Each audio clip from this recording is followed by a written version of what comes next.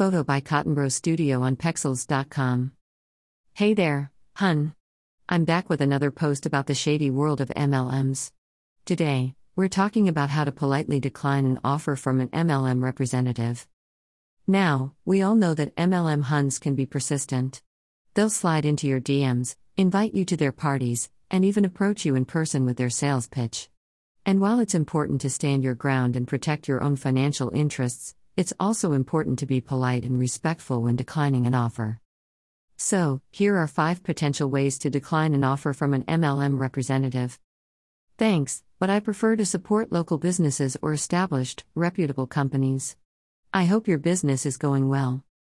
I appreciate the opportunity, but I'm not interested in selling products or recruiting others to join a business opportunity. Thanks for thinking of me though.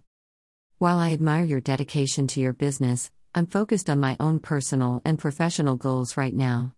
I wish you all the best with your business. I'm not comfortable with the financial risk or potential conflicts that can arise from joining an MLM. Thanks for the offer though. I prefer to make purchasing decisions based on quality, value, and necessity rather than a sales pitch or pressure to support a friend's business. I hope you understand. Remember, train wrecks, it's important to be polite and respectful when declining an offer from an MLM representative. You don't have to explain yourself or justify your decision, but you also don't need to be rude or dismissive. Stand your ground and protect your own financial interests, but also treat others the way you'd like to be treated.